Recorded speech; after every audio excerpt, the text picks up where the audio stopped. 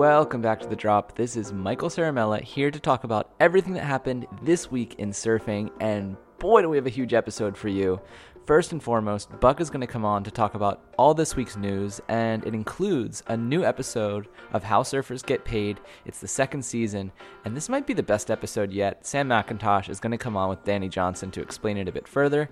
We also have a chat with the winner of our WSL CEO Fantasy Draft, and they're going to come on and tell us a little bit about what's wrong with the surf industry and how the WSL can right their ship. We're also going to talk about a new Stab Edit of the Year entry, along with a lot of other great things. After that, Stace is going to come on, and he and I are going to chat about everything that went down at J-Bay this past week. So yeah, huge week of surfing and a lot to talk about. So let's drop in.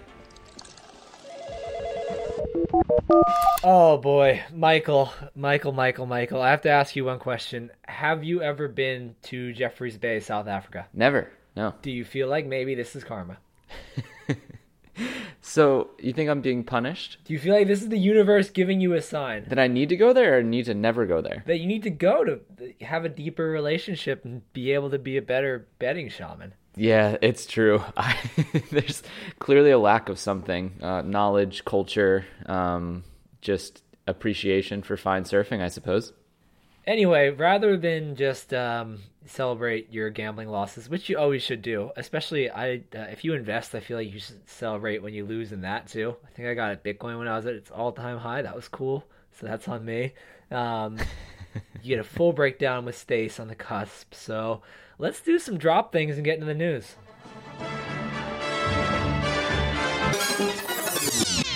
How Surfers Get Paid, Season 2, Episode 1 is here, and I know we're about to hear from Danny Johnson and Sam McIntosh.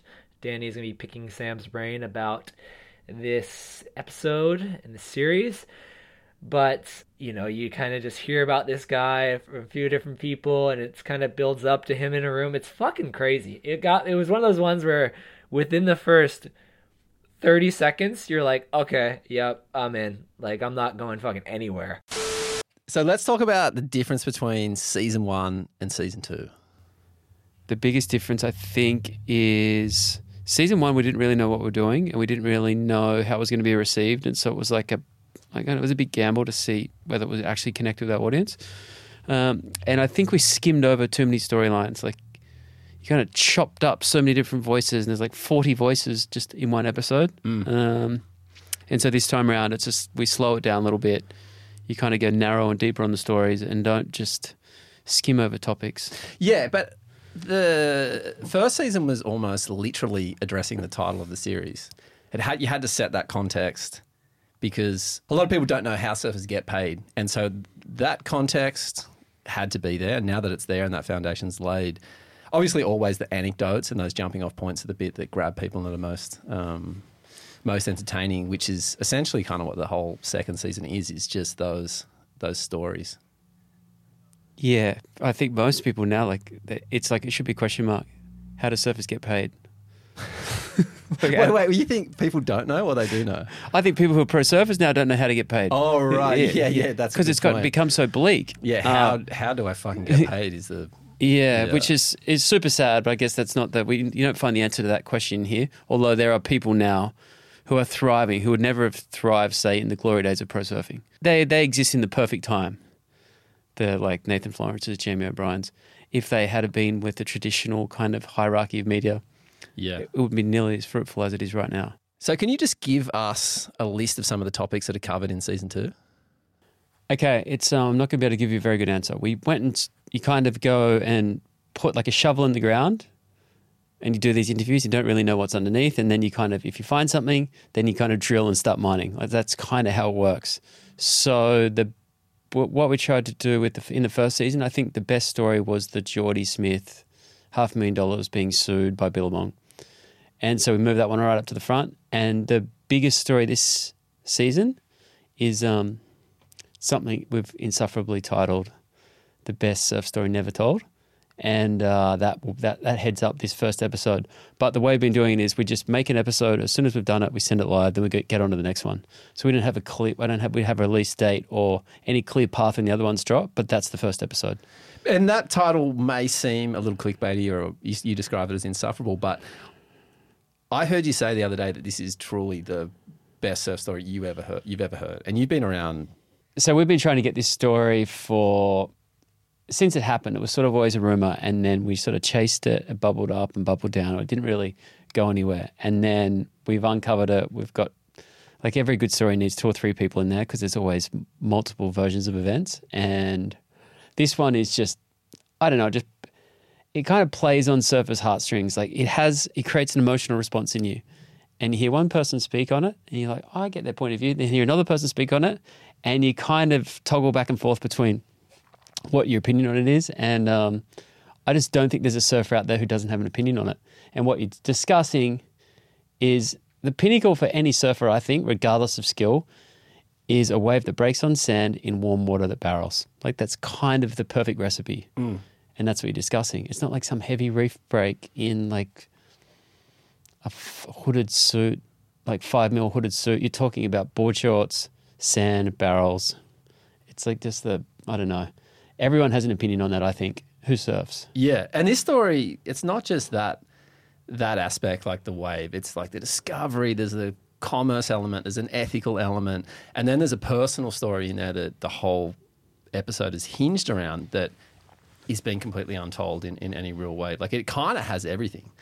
And one of my favorite parts is, like you said, there's all the people featured in this film are just all fucking heavy hitters. Like, all the people who, when they talk about surfing, they just have, they have everyone's respect.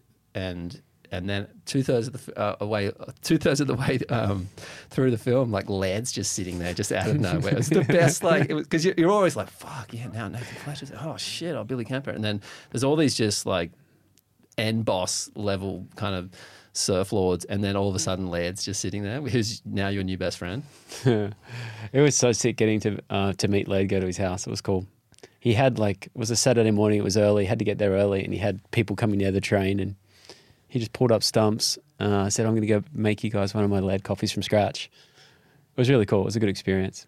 Okay, so we don't want to give away too much about this first episode because we want people to go and watch it. What else can we say? It's the greatest surf story never told. It involves someone selling a wave. What else are we willing to leak out to any potential podcast listeners? I would love people to have the same experience I had sitting there, hearing this story word for word, verbatim, just going, oh my God, oh my God. Yeah. That was the most illuminating part to me. You're just sitting there hearing these stories, and people were sharing them so candidly, and hopefully you can experience that if you watch the series. Yeah, watch totally. this first step. Okay, let's end with some of the other topics that are covered in this season. We're going really hard on surfboards, and then how much people are paid to ride surfboards, and what that looks like, how many surfboards you can order. That part's really interesting. We talk about the rise of the women. That one's been really cool. There's a bunch of new stories emerging from this sort of golden era that we're just going to shoehorn in just because the stories are so good. I just wrote a little subscriber newsletter about one with Taj and getting in a black SUV with 4 executives, and he negotiated the biggest deal of his life. No agent, no manager, no lawyers, no accountants, no one, way. Just him on his own. And so you were hanging with him at that point. Was he just pressing you for, like, what do you reckon about this, or is he just a mad dog and went in there with no advice? Well, I thought I was like the voice of reason in his camp. I'd never heard of his story. Oh, wow. We went to Namibia the other day, and he was telling me. I was like, what? Wow. Yeah, and so that was when we got back, I was like, hey, can we get that story? He's like, yeah, no worries. And then you know what he's like on camera. He's just so likable and electric and cosmic and whatever else. So yeah, that one's a really cool story. And it's got a pretty heavy twist to it as well.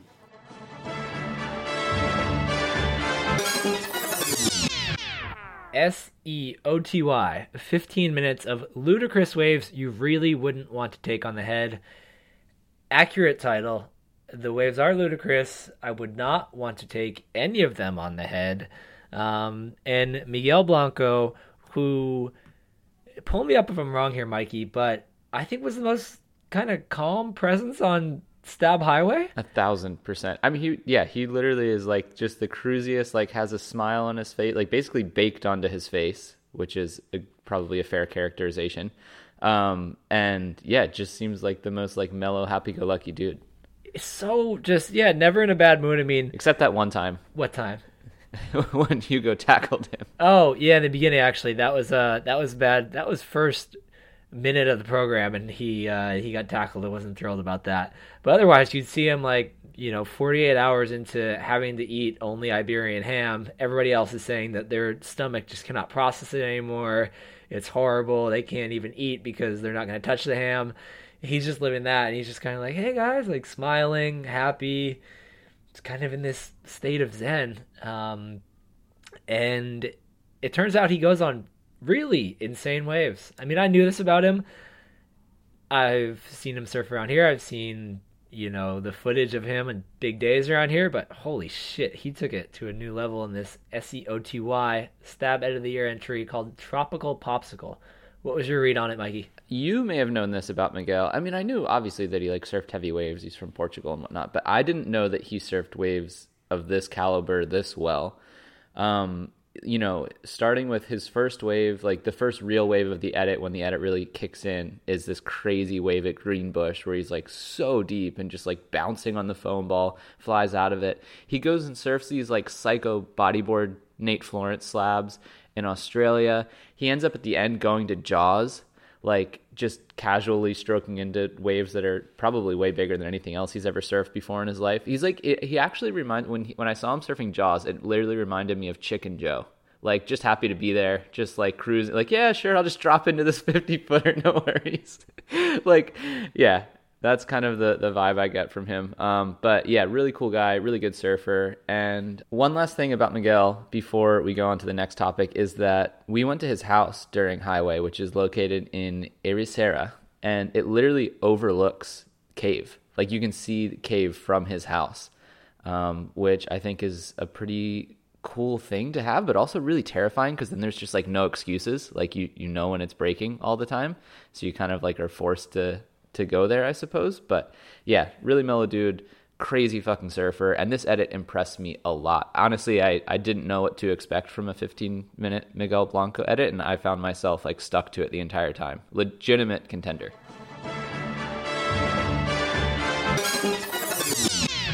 The Stab interview with Pat O'Connell. Mike, you alluded to this last episode. You said you were going to come to the table with some stuff that proved me wrong about Eric Logan, and now here we are. We're talking about the Pat O'Connell interview. We're going to hear from him in a bit, but first give us an overview. The reason that I called Pat was because he actually won our WSL CEO fantasy draft that we ran. So we put out a piece where we laid out, I think, 13 people in the surf world that we thought would be maybe a good next leader for the WSL. And we left it to our Stab Premium members to vote. And Pat was the far out winner, actually, which surprised him. And when I told him, he was like, no way. I was like, yeah, and guess who was number 2? And he said, who? And I said, Kelly Slater. And he was so excited. He was so happy. He's like, no fucking way. I finally got him. That was the first time I think he's ever beat Kelly. So we called up Pat to see, 1, if he would be interested in the job, and 2, where he thinks the WSL should be going next, and basically how they could improve their brand and their offering and their whole operation. Okay, so I know that you're in an awesome position right now, probably something that you've always dreamt of, is like running a company and being surrounded by all these amazing people, John, Bob, and everybody else in that cohort. But if this job was offered to you, would you want it, to run the WSL? I wouldn't say that I would be jumping to be the CEO. What I would say is, hey, if there's a group of people that want to, and I can help, kind of get it to a place where it feels a little bit more authentic for people, I would be interested in that. But I'm not necessarily going, hey, I'm not looking for a job change at the moment, but I do like the idea of being involved in the future of surfing. During the pandemic, there's more surfers that started surfing ever, and we've done a terrible job of assimilating, making surfing, keeping them going and providing either product or inspiration to keep going. I think, and I guess this is kind of where, this is where my head goes, is there does, right now with the split in the industry and where there's, all these licensed brands, I think you need to find a way to kind of center this thing again and make it feel elevated. And, surfing is the ultimate outdoor sport. But like outdoor activity is trending high, but somehow we've missed that. When I was a kid, it was like Michael Thompson, at Gotcha, and Sean Stussy and Bob Hurley doing Billabong, and Danny Kwok and those guys that quit. Like, it was, back in the day, it was competitive against the brands. Our guy Jeb, who was our General Jeb at the U.S. Open, handcuffed a Volcom Stone to the pier. When he was trying to take over the U.S. Open, it used to be competitive. It was fun, and it was brash, and it was young. And I'm not sure that's what people are getting out of the industry today. Where you sort of said is like, hey, there's an industry opportunity to sort of change things up, is kind of where I was going. Hey, it's a train wreck the way the tour used to run, where everybody had individual events. But it also created competition and built it up. The industry today, with a bunch of licensed brands, is not nice to do that, and doesn't work. But the idea is cool, and the core consumer has to buy in and help push this and be excited. And so, what, in your experience, what are the qualities that you think a CEO of the WSL would really need to excel? Like, more than anything, it's the vision, and just going, hey, here's a 5-year plan. I know that the team, those guys were trying to work on that, but just, and transparency. I think Bugs was amazing at it back in the day. He had a dream, and he brought people into his idea, which was the Dream Tour, which was everybody was dying to have. I think that vision and, bringing people along, I think that's the most important part. What are we supposed to do different? I don't know. What are brands supposed to do different? That's what I get hung up on. And also, what's wrong with the WSL's tone again?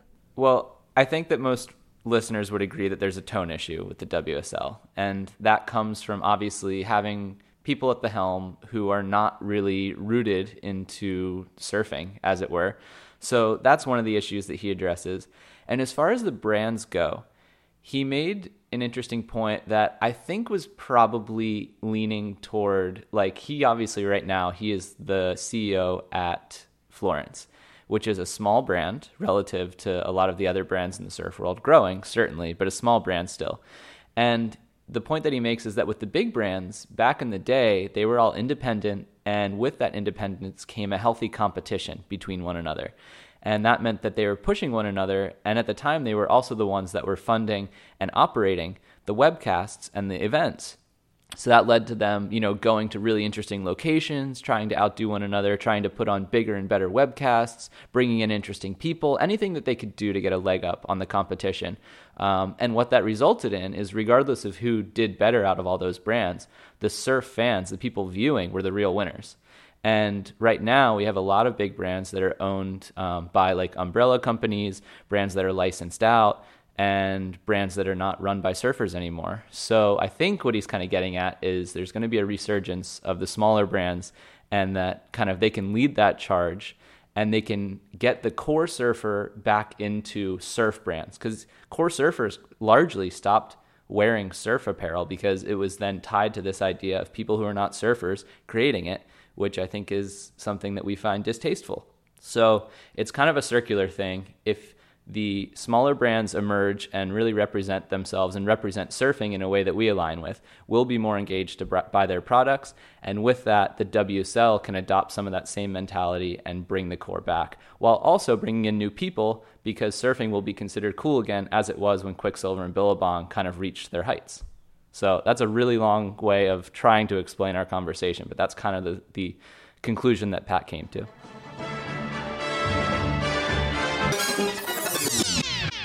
Long read, The Life of Mikala Jones. Wow, this is exactly as it's described. It is a long read. Our site clocks it at 15 minutes, going off of average word per minute reading time. It's up there, I think, 6,000 words. It was written by Chris Binns, who, as you're about to learn, took a considerable amount of time to write it, called Many People, and we've got him on the line to break it down for us. Yeah, I completely blew the brief. I just went back and saw your first email the other day that was like, how do you feel about 1,000 to 1,500 words? And yeah, this thing blew out to 3 times that. But it was just one of those things. Once I started sort of digging in and speaking to more and more people, there was just so much that I didn't want to leave on the cutting room floor. And obviously it's an incredibly important subject. Mikala's much loved. Lots of people have fantastic relationships with him all over the world. And I definitely had a lot to do with Mikala when I was spending a lot of time up in Bali. And yeah, it got to a point where it just, I couldn't turn back basically. And it blew out into the 15-minute read that it is, which isn't easy to edit either, because you go back to the beginning and you're like, oh, here we go again. But yeah, it was amazing. I spoke to lots and lots of people. I got to give a shout out to Jed Smith and the Swellians. They dropped an amazing podcast with Mikala, which was easily one of the best interviews or profiles anywhere. And I sort of gleaned a lot from that.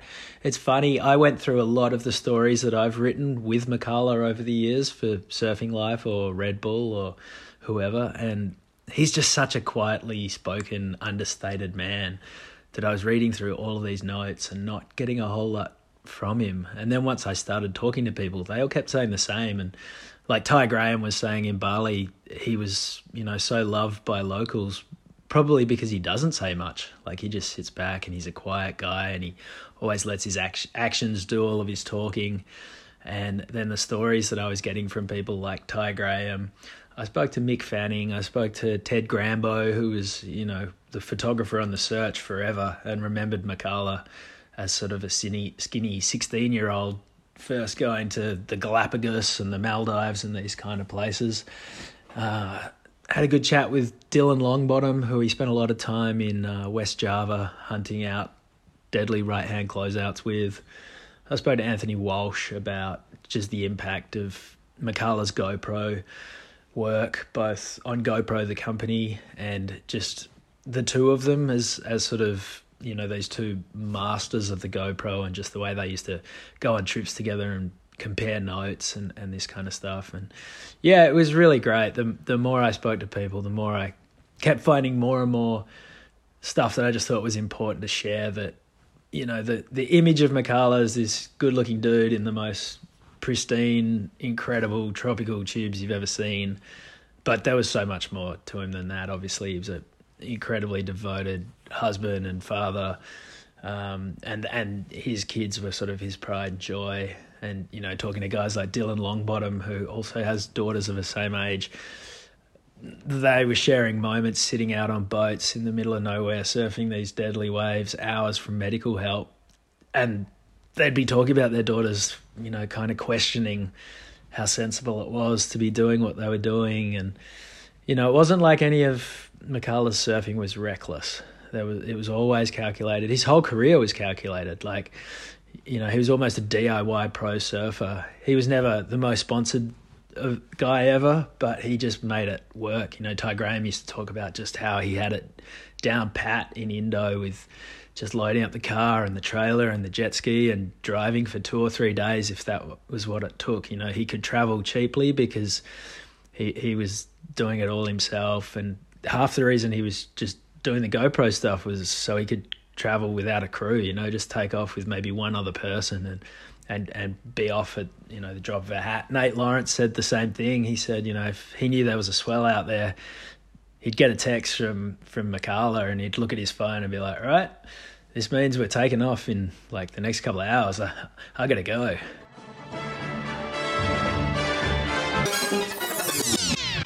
over 1,000 people told us their height, weight, and favorite board dimensions. Here's what we learned. We put this survey out there a while back, just asking for that information to try to find some averages. And anytime you're getting data, that comes with, you have to rely on people to be honest about the world that they live in. And so, first of all, Mitchell Shepard did a great job on this. It was a lot of data to go through, and he really helped make sense out of it all. But one thing I have to call out from the beginning, it's a line that he actually wrote in there. It just says, hats off to the 56 to 65-year-olds who are self-reportedly the most talented cohort of surfers going around, with 94% of them rating their ability as advanced or above. That's funny. I mean, there wasn't that many people that answered that were that age. But those who did just said that they fucking rip. So honestly, shout out to that crew. Well, I think there are so many takeaways from this. I think the takeaway from that specific point is that you just get so much more arrogant when you get older, which is just fucking amazing. Like, old guys just don't give a fuck. Kind of explains everything. Yeah. That's why they're so staunch out there. I mean, also, so the first graphic that you'll see in this piece when you open it up on the site, it really gives you a great overview of everything that we're going to talk about. But like, just to your point on self-reporting, the average height across all these different age groups is 5'11". So this goes against the fact that, one, people tend to shrink about 2 inches when they get older, and two, that the average height in both America and Australia, the two major hubs where these responses were coming in from, is 5'9". So we're led to believe that Stab Premium members are on average 2 inches taller than the average person, which is so insane because these are all anonymously submitted. It's like, what's even the point of lying? But I guess if you've just been telling yourself that you're this big man your whole life, you just got to keep it going. So that there is going to be a little bit of skewed data just because it is self-reported. However, there's a lot of really insightful data as well. Another one that I found interesting is people ride futures fins more often as they get older, presumably because they're more likely to have an Allen key around. Yeah, good point. Good point. You collect a lot of them as time goes on, those Allen keys. I think the most interesting thing for me in here, I mean, actually the whole thing is interesting. I don't think I've never seen anything where 1,000 people gave this information before and had it broken down like this. So Mitch has a line in there about like, this is perhaps like the biggest open study of surfboards in history. And I just don't think I've ever seen anything else that could fit that description. So as weird as it is, it's just an email we sent out a while ago. It's kind of true. And so I think the real good stuff for me is, just getting a sense of those averages and getting a sense for like the average height, like person height to board height percentage we have in there, and then pound or kilo per liter. So there's like, you can kind of break it down and see how much like somebody your weight, how much foam they'd normally be riding based on their skill level. And the height thing was really interesting too to me, because I remember like it was from a magazine back. It was before I ever did anything in surf media. I was just a teenager probably, but I remember it was like a surfer surfing back in the day, and it was like a surfboard issue. And I mean, I think it was maybe Britt Merrick or somebody. It was a high level shaper at the time, with a quote that even put like big pull text, made it big, and said like, and this is when John was like the darling of, he's a 12-year-old that could just do everything. Said like, John's going to be riding a 5'9" when he's 5'10", and it was just like the boldest thing anybody could say at that time, and it was already past like the 90s crazy super long era, but it was still bold to think that like somebody at that level would be riding a board an inch shorter than them. And now we have this, and that is essentially everybody. Yeah, well, no, but it's not everybody. So that's actually one of the things that I think we could have looked into a little bit deeper. So what this tells us is that the average surfer rides a board that is 97% of their height, which means that their board is shorter than them. However, it would have been really interesting to look at this across a human height scale, because I would wager that people that are on the shorter side tend to ride boards that are longer than them, as I do and as a lot of people in the CT do, and guys that are taller tend to ride boards that are significantly shorter than them, as we also see on the CT. So it's a bit of a spectrum. Of course, when you're talking about averages, you can take away really big insights, but also you maybe like miss a few of the finer detail points. But most of the people that I know that are shorter do tend to ride boards that are a little bit longer. Well, all I know is I don't think Creed McTaggart entered because I think he would have skewed the whole thing off. That's true. That's true. So seriously, like I learned so much from this piece. To your point, the volume to weight thing is really interesting. It turns out I ride boards that are below the average literage for my weight.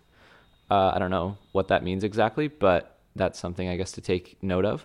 And you can figure out for yourself where you sit in this field of averages as well. Yeah, and we have this data from the entire 2023 CT as well. Everybody who qualified from the start of the year to get a bigger sample size. And Mitch is currently going through that, so he's going to pull some really interesting insights out of there. I think at that point too, because it's 50 people roughly, not 1,000. You could really see who stands out as an outlier in terms of these, like who's riding way more foam per their weight, who's riding way longer boards for their weight or for their height. So that's coming too, and I think when that comes out, it'll be good to kind of compare the two to see how the everyday people stack up against the elites. Anyway, almost time for a surf sin, Mikey, but a few more things to call out. We had some great J-Bay coverage. J-Bay yesterday was fucking incredible. I couldn't walk away from my TV. That was awesome. I thought Pedro Ramos did a great job covering it, so thank you, Pedro. Ooh, another public service announcement. Another Chapter 11 film, CH11 TV, Out of the Rafters, went live this week. That's just a public service announcement. You're not going to miss that. It comes with a kind of wild story about Dane walking into a glass door in Mexico that led to a very, very severe, almost life-threatening injury. That was a lot of blood, and then he was surfing in a swim cap, like when Mark Lacomere cut himself at the World Juniors in Narrabeen, I believe 2014. I have no idea why I've retained this information. Did he win? Oh, I think he did. Was he a World Junior champ? Dane was surfing way better in that swim cap than he was before it. Yeah. I mean, I think when you're swim cap in the water guy, you kind of got that chip on your shoulder, cap on the head. It's a little bit more fuck you. So, yeah, Dan was ripping in that thing, and I believe Mark Lacomere at least won something. And I really please, if you have any bit of scientific fact that I could use to put in my brain instead of that, please let me know, because Mark Lacomere 2014 has been in my head for over a decade now, and I really wish that something else would come along and replace it and make me a better Which reminds us human being. That the Better Beer quiz is live now, week 6. Is that right? It might be the final week. So if you haven't won your case of beer yet, go share your knowledge. There may not be a question about Mark Lacomere in it, but I can assure you that there is a question about the 1986 OP Pro riots. So if you know about that, get in there. You could win yourself a case of Better Beer. Ooh, a similar note. I think the question that I'm most proud of adding this week was one about somebody getting arrested for wielding a weapon that they had won at a QS event, which, as far as I'm aware, is the only time that's happened in history. And I was very... That was incredible. I had no idea about that. You didn't know that story? You got me on that one. That was great. Did you have to look it up just to make sure I wasn't... Because it's out there in the news. No, I believe you. I believe everything I read. Okay. Go check all that out. There's a ton on the site right now. A ton more coming. Speaking of what's coming, Stab Highway Europe presented by Monster Energy. Oh my goodness. Dropping on Thursday. We have kept our editors captive. They have not seen sunlight. It's midsummer in some places. They have not seen sunlight. It's at a point where we have to wean them back into society. They might bite, and we're not sure. But for you, that means episode 1 is coming. It's going to be a doozy. And we've also got a party coming. We have quite a few parties coming on that. So just keep an eye out, because we're going global. We're going to Hossegor. We're probably going to Ericeira. I think we're going to Huntington. Stab Highway, Europe, presented by Monster, worldwide. Let's get to the sin. Mikey and Buck. I have a friend who is in need of a penance to start his healing journey. This friend has generally always worked part-time, currently has 9 white high-performance shortboards with 3 more on the way, but has managed to come up with excuses for every swell that we have had here on the Gold Coast for the past 12 months. He's avoided dawn patrols. He turns up maybe 1 in 20 sessions when he says he's going to be there. And I feel he's lost his way. So, Brendan Buckley, go fuck yourself, and hopefully you can start him on his healing journey. Thanks, boys. Bye.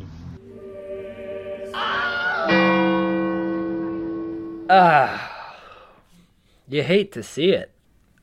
Well, first and foremost, how do we feel about people submitting sins on behalf of another? I'm okay with it. I mean, you would like to have it come from the person themselves, but sometimes it's like an intervention type situation, you know? So maybe this is like, maybe he's tried and he's just like, you know, I've got no other course of action. Like I need to,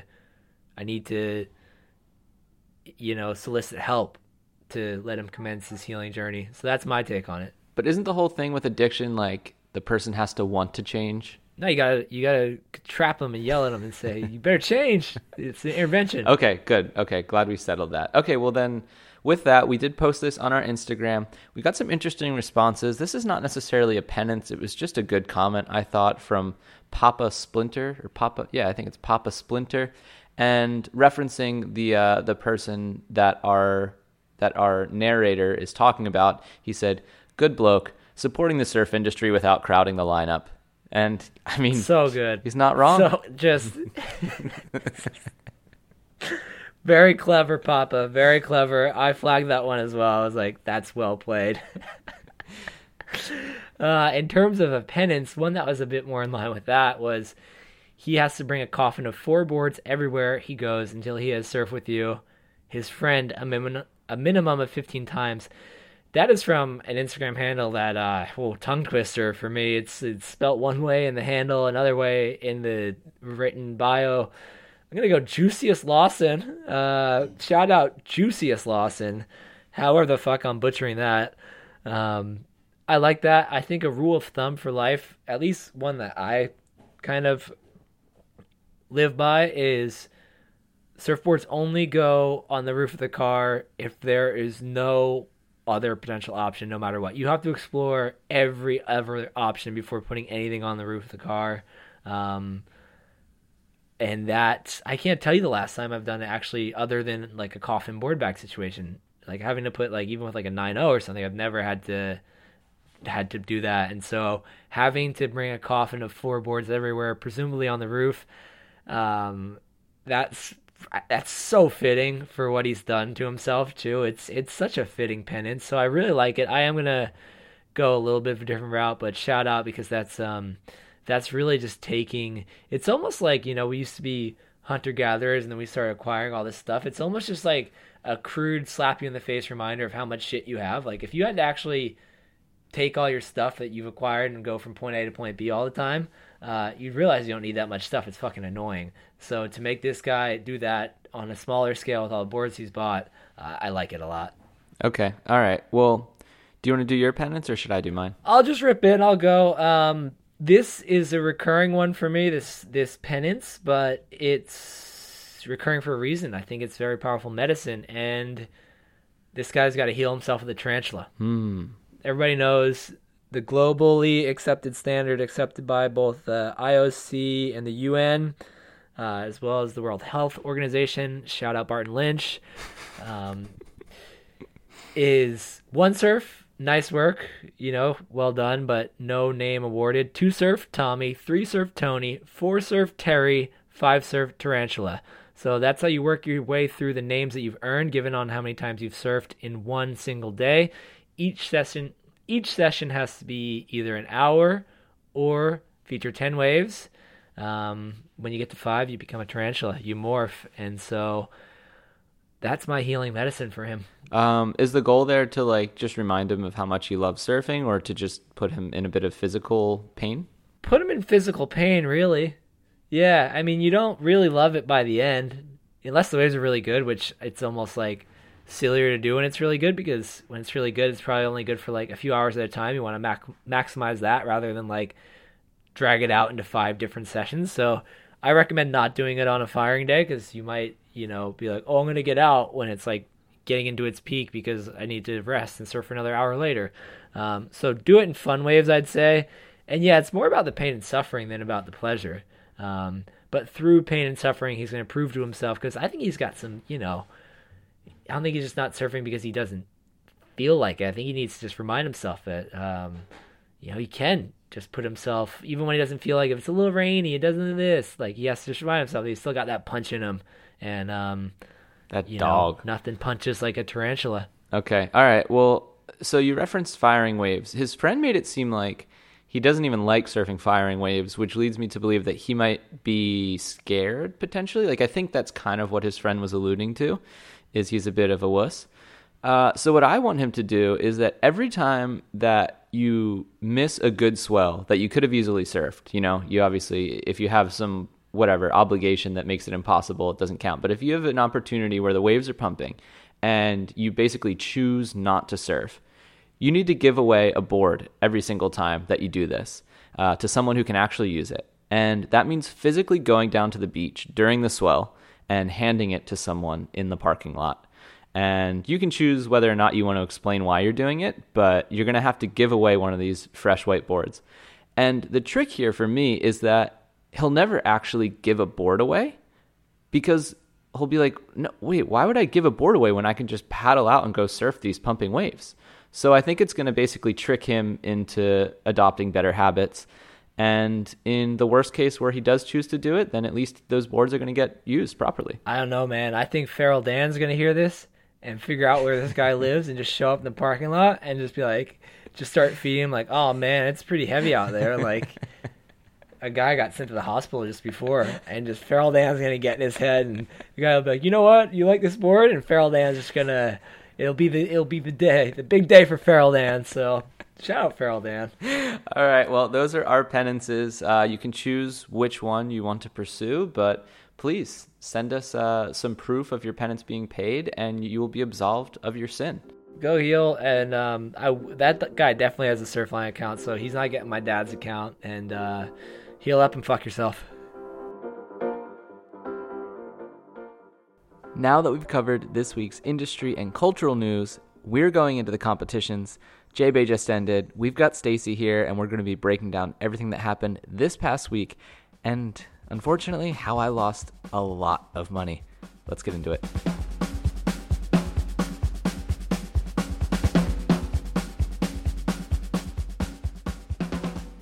Yeah, well, we did still have, obviously, some winners and some losers of this event. So Felipe Toledo convincingly took out the men's side over Ethan Ewing in the final.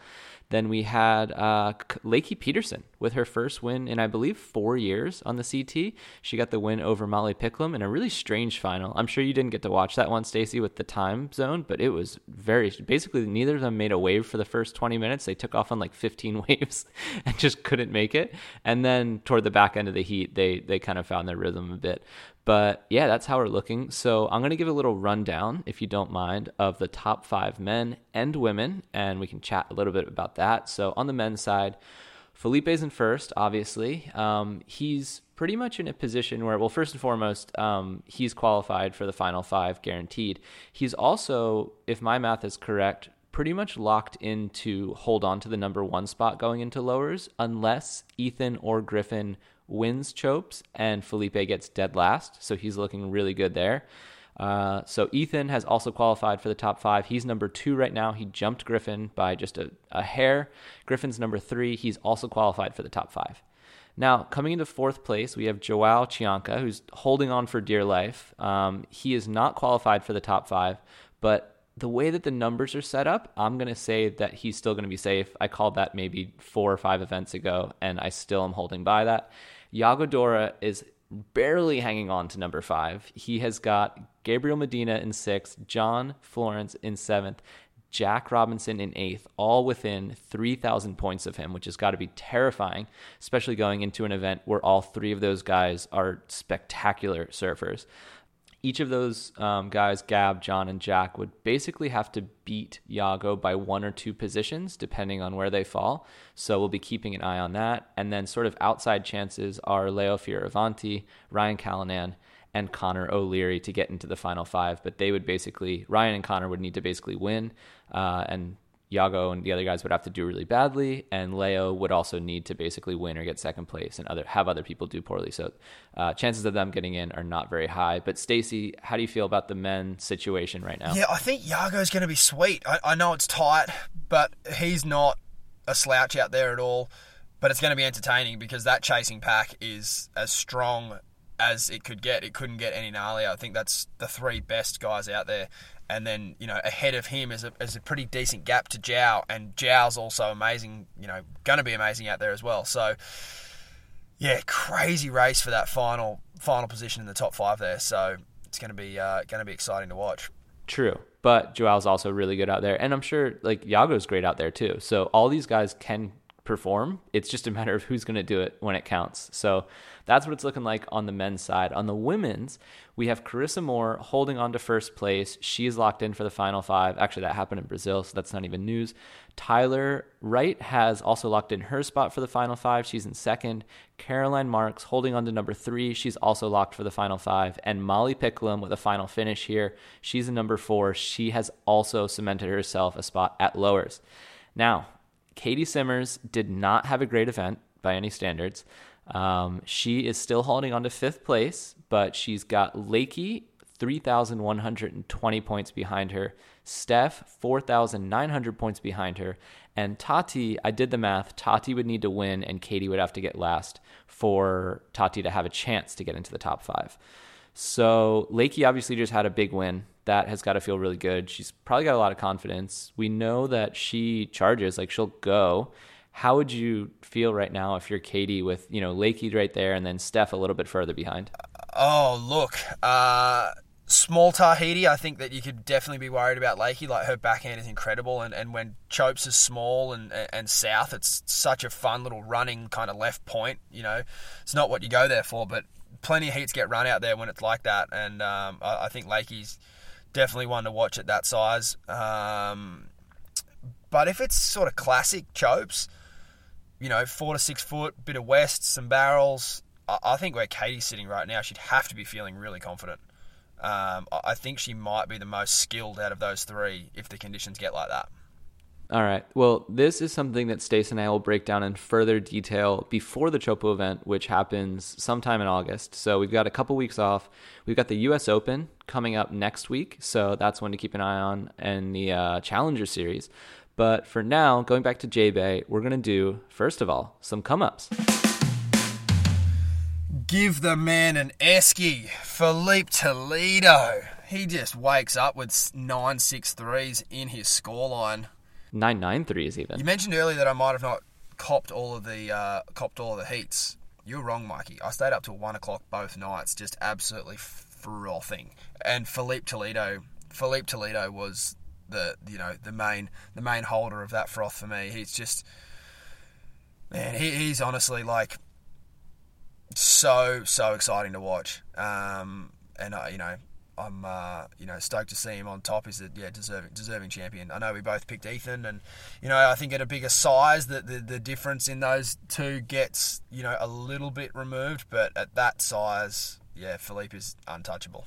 That was actually crazy to me because we've obviously talked so highly about Ethan's rail work and just how beautifully he surfs, and he did. He surfed well in this event, well enough to make it to the final, but I don't think even for him he feels like he ever really got going. He only had 1 excellent heat total. Felipe had 3, but his other 2 heats were in the 15-point range, so that could have easily been all 5 of his heats in the excellent range. And his surfing was just clearly a gear, maybe even 2 gears better than anybody else, including Ethan. He was going that much faster. He was turning that much harder. Every turn he put so much into, and still he keeps himself going down the line somehow. This was an event where there was a surfer who was so clearly superior than every other person in the draw. And this comes off the back of, him having a couple events where he was showing injuries. In Brazil, he hurt his knee. In El Salvador, his back was hurting. I actually lost a bit of faith in him. So I thought that he was going to struggle a bit in J-Bay with the knee situation just because of how hard you have to push and how fast you have to go. But he just powered through it. So, yeah, Felipe Toledo, round of applause. What a remarkable athlete as well to be able to, and this is not just the first time for Felipe, but his highest heat score was in the final. Like, he's remarkable, you know. He really knows how to turn it on, and yeah, what an entertainer. But what about you, Mikey? Any come-ups? Oh my God. Jack Robinson winning that paddle battle. I was like, even though obviously Felipe was surfing at a different level, I was like borderline surprised he didn't win the contest after that, because just the confidence that would instill in a person. If you haven't seen this, you can go check out the abbreviated version on Stab's Instagram, or you can watch the full version on the website. It's in the Elsewhere section. But basically what happened was Jack was riding a wave, and he finished right next to Leo. So Leo was already paddling out. Leo was on the wave prior. Jack kicks out of his wave, pops up right next to Leo, and he's basically on Leo's heels, like literally paddling on top of him. And it's basically the start of this paddle battle between the two all the way back up the point, which is such a long paddle, even with these guys who are, you know, the fittest people on earth. And it basically starts with Jack trying to get around Leo, and this little wave comes, and Jack goes over it, and Leo goes under it, and Leo gains like 10 feet on Jack somehow, which first was like pretty surprising and amazing to me, because I've always kind of been curious about what's the best go on that. Like when you got a little wave that's not quite breaking, but it's kind of feathering, like should you do the little duck dive or should you go over it? Turns out you should do the duck dive, guaranteed, scientifically proven. So then Leo gets this, you'd have to say like a 15-foot lead on Jack. And it looks like the paddle battle's over. At that point, in any other paddle battle that I've ever seen between two equal competitors, it's like the other guy kind of just even gives up, because it's like, what's the point? And then I don't know what happens, but Jack just flips into this gear and just starts motoring. And when you watch the clip back, especially the drone vision, it's so wild. His arms are moving faster. He's like just displacing so much more water, and every stroke that he's taking, he's basically getting the distance of 2 strokes of Leo. And he just flies past him at this pace that he's going against somebody that's the same size on roughly the same size board. And Leo trains like day in and day out. So it's not as if he's, you know, out of shape. I don't exactly know what to attribute it to. Pete Mel mentioned that it could have been a breath thing, and that Jack, when he got behind, he was actually just loading up on oxygen so that he could explode past Leo.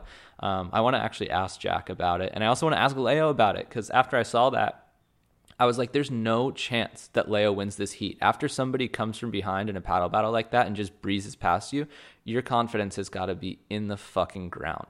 So that, to me, was like the wildest moment of the entire event. I think 1 or 2 shoulder reconstructions will have something to do with that as well. Like, Leo's body is fucking sewn together. I hadn't considered that. That's a really good point. Yeah, it's certainly like shoulders and ankles. They never really go back to being 100%. So I think that'd have definitely something to do with it. And the other thing too is that Jack in the water is like a fucking, I don't know, like a water dragon or something. He's just like, but so is Leo's fucking gnarly too. Like, I've surfed with Leo. Nah, Leo's like kind of chippy. Jack's in the water like a crocodile. Like, they're both incredible athletes, and like it's a really interesting case study, because Jack did everything in his power to not win that with his like tactical decision makings about which routes to paddle, like you mentioned. Yeah. And he was so far behind. It's like, you've had a bit of a shocker there. But I don't know, maybe the little shocker of him paddling over the wave instead of going under just gave him like the Super Saiyan Goku strength to mow him down. Yeah, that was seriously that was the most impressive thing I've seen all year, and the most exciting thing I've seen all year, because remember, I missed most of the surfing. So, yeah. No, I think there is always something though to engage in a moment like that, whether you're going to win or not. I've mentioned it before, but in such a long paddle like that, you might not even win. Obviously, Jack won, and there's crazy theatre around it, but if your fitness level is at a level where you can do that, and then a set arrive at the top of the point and you can still perform to your very best, you should definitely be pushing the other guy or girl to their absolute limit, because they might beat you in the paddle battle. They might get priority, but if a wave comes straight away, they're going to, A, probably make a shit decision, and B, not surf the wave that good. So, yeah, kids, never give up in a paddle battle. All right, let's get into some letdowns. I got to be honest, Mikey, I don't have too many letdowns. I was pretty entertained the whole event. Anything stand out to you? A couple things. Well, I mean, I don't know if it's a letdown necessarily, but I feel pretty bad for him, dude. What happened to Italo and his knee? Oh my God. That is like my worst nightmare. I feel physical pain when I watch that video. That was wild. He got so folded. Poor guy. And the craziest thing is, he's somehow like okay. We got an update a day after saying that he didn't tear any ligaments in his knee, and then we just talked to his team today and found out that he's not going to be competing in Tahiti, but he will apparently be back in the water by the end of August. So best of luck to Italo in his recovery. Really glad to hear that it is not as serious as it looked, because that looked absolutely brutal. And another letdown for me, it's the heat analyzer, Stacy. For people who are on a bad time zone, we rely on the heat analyzer to get through the day. I hate watching the highlight videos. It does nothing for me. You have no context, but watching the heat analyzers, you can actually figure out what's going on. Ever since Elo's been fired, heat analyzer's gone away. It's a travesty. WSL, please hire Elo back just to do his heat analyzers. He doesn't need to lead the company. Just get him on the tools. We need somebody uploading these things on a regular basis. Please. Well, it's clearly not his. If I'm not mistaken, I think it's Sterling Howland's IP. So Elo can definitely not have taken that with him. No, I just think he was the one that was doing the uploads, and since he's left the building, it's not happening anymore. No, I was kind of thinking maybe he kind of thought he might have owned it and just taken it with him like a toy or something. I'm going and I'm taking that with me. Well, if whatever we got to do, let's get it back. You think he was doing the manual labour? Yeah, okay. Yeah, certainly. That's the only explanation. 9 minutes could do the whole day, in my opinion. Not one heat. Like, they're just too long. Yeah, exactly. All right. So anyway, that brings us to our next segment, which is hard for me to discern because I wasn't able to go through the heat analyzer, but the blind mice. Oh, I have plenty. I think that it would be impossible to start anywhere else but Conor O'Leary v. John. Did you get to watch a replay of that by any chance? Okay, so no, but what I did do is I actually came into that. I woke up into that heat like halfway through. So I didn't see both of their best waves, like John's 9 and Connor's high 8, but I watched the end of the heat. And most importantly, I watched both of their last waves, and I have some controversial thoughts, but I'm going to let you speak first. Well, firstly, there's a lot of comments online. Oh, Connor's coach didn't think he got it. Connor didn't think he got it. Like, these guys just know there's a camera around. As soon as there's no camera around, they walk inside and break it down and no, you know, they'll have an opinion of it then. Like, you can never take a coach or an athlete's opinion on a score. Like, that is not the formula to dictate a heat. So let's just clear that one out of the way. Secondly, if you do listen closely enough, Dog Marsh, he did say there's no way John's first wave is the best wave of the day, which I have to kind of agree with. Like, a 9.23 for what was going down out there on that day, for how pumping it was, did seem a little inflated. So I think that's where the problem in the heat starts there. It's like they've gone pretty high on that. I think they've overcompensated back at the back end. But I actually don't know who won that heat. It was a very, very hard heat to score. I'll give them that. Okay, well, here's what I want to say. So watching the last two waves of each of them, I think we talked about this before. You mentioned how John obviously needs a certain wave height to really show his best surfing. And I think that the waves on the good day were like starting to get into that range, but we're still not quite there. And to me, he was doing surfing that was suited to a bigger wave where the turns are sort of like wider and longer, but he wasn't getting the same sort of like spice in these waves that like kind of required it, because they weren't at that super, super tall point where you can just drive your rail like and just rely on those like long sweeping arcs. So I think on that last wave, when I watch it, like John's surfing, to me, it's just not really quite tight and angular enough, versus Connor's going up and down through the lip, fins going out the back. I think it's actually a lot harder doing what Connor did on his last wave than what John was doing on his last wave. So I think that again, I didn't get to see the first two waves of the heat, so maybe there was some compensation going on with the judges in terms of how they scored the last ones. But to me, watching their last two waves, I actually think the judges might have gotten it right. I think it's a little bit harder to do that really tight in the pocket, through the lip, fins going out the back surfing, than John's on that style of wave.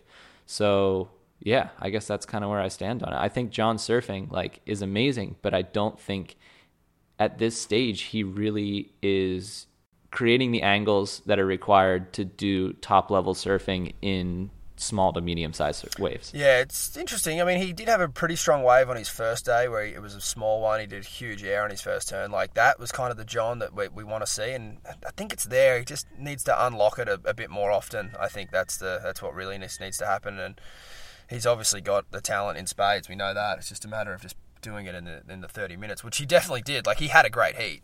I just think Connor was on better waves, which is on the tour. That's what it comes down to. You do need to be on the better waves and do shit hot surfing, which both of them did.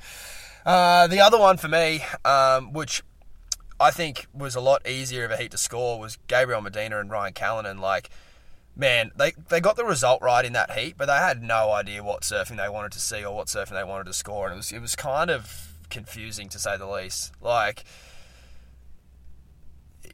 Two goofy footers riding 4 scoring waves.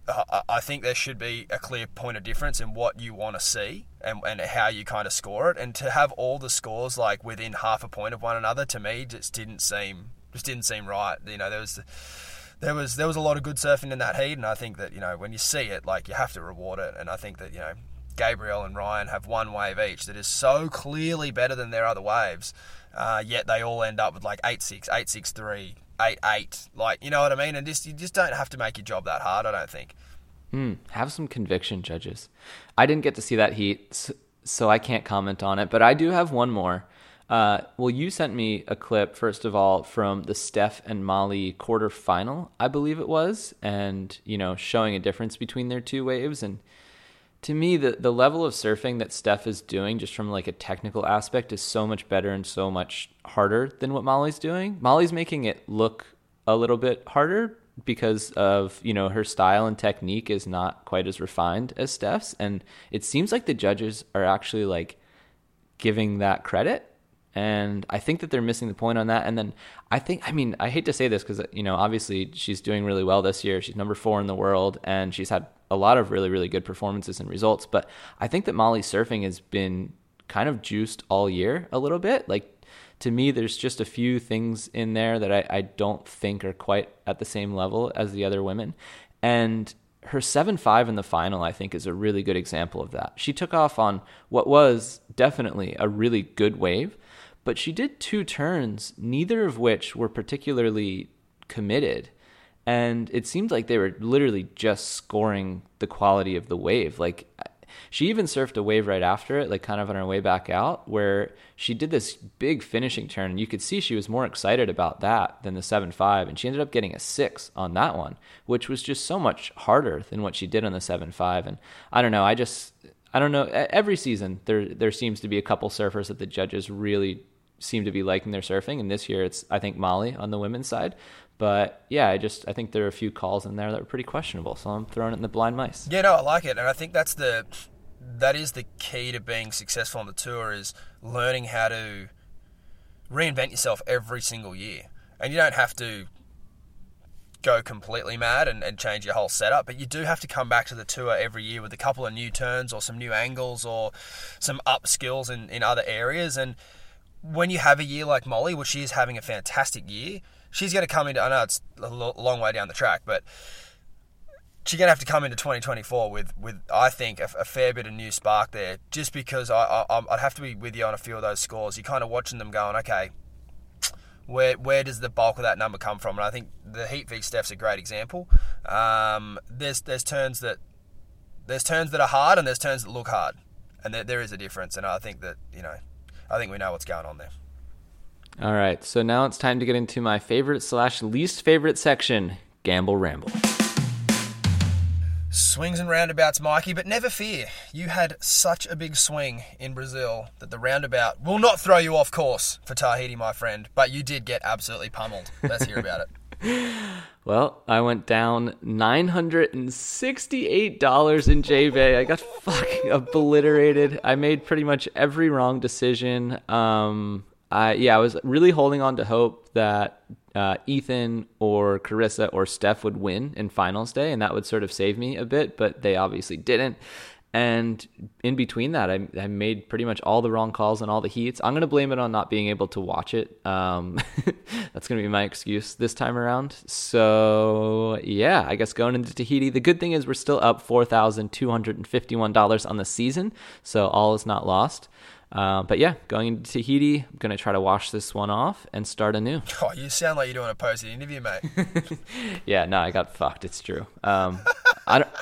I don't even know what to chalk it up to be honest. Like, obviously, every time you're making a bet, you're weighing, one, who you think is actually going to win, and then within that, you're weighing the odds and if it makes sense to bet. Like, am I picking the person who I think in my soul is going to win the heat every time? No, absolutely not, because there's numbers that you need to consider. You know what I mean? Like, yeah, you could take Carissa Moore at -600 over Sarah Baum, like she's probably going to win, but those odds are so shit. You'd have to put up $600 just to make 100 versus you put $20 on Sarah and you can win 120 if she wins. You know what I mean? So I think I made a few of those wrong calls, but even when I went with the person who was the favorite, like for instance, I put $200 on Molly in the final, and then I just, you can't win them all. That's what it comes down to in betting. They also say that the house always wins, but that hasn't been proven true in my case yet. So we're still up. We're going into Tahiti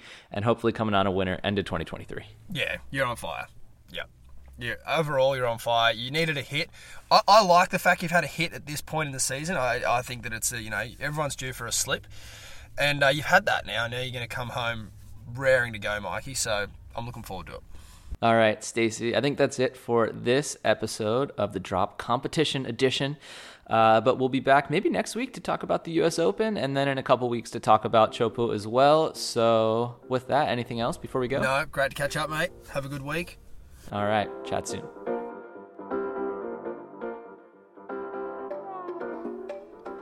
Thank you, as always, for listening to The Drop. If you have a surf sin of your own, send them to michael@stabbank.com or buck@stabbank.com. Make them 60 seconds or less, filmed vertically on an iPhone, and if you get selected, you will be posted on Stab's Instagram and this podcast, and most importantly, you will get a free year of Stab Premium. Anyways, I hope you enjoyed this episode of The Drop. It's a huge week in surfing, but there's a lot more to come. So, until next week, over and out.